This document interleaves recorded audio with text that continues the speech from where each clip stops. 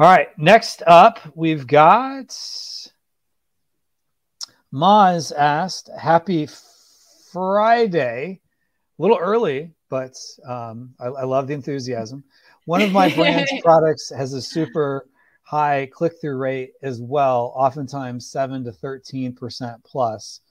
But the conversions usually are quite low, 1 sale per 5 clicks or 1 per 9 sometimes. Recommendations.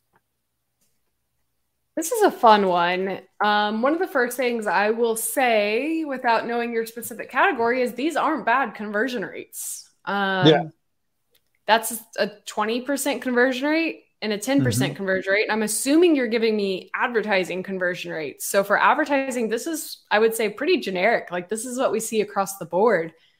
And some of our like largest brands, like retail brands, will get up to 30-40% advertising conversion rate, but that's unusual. So I'm cautious to give advice without knowing the category, but like check out your brand metrics and compare it to category top.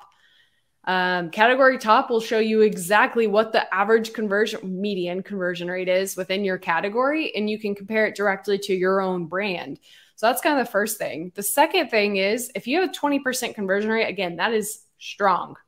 So just continue to spend money on that keyword, improve your organic rank so you can focus on your overall velocity.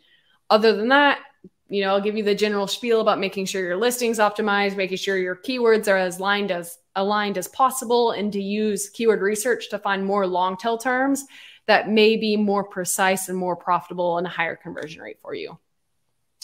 Well, and I don't want to speak for Steven because he's not here, but if he was here, he would say traffic trumps conversion rate all day long. So if you have a good click-through rate, that's great. And to Destiny's point, really when you think about it, Amazon, here we are like, it's like a 10-11% conversion rate. How do I improve that? It's not bad.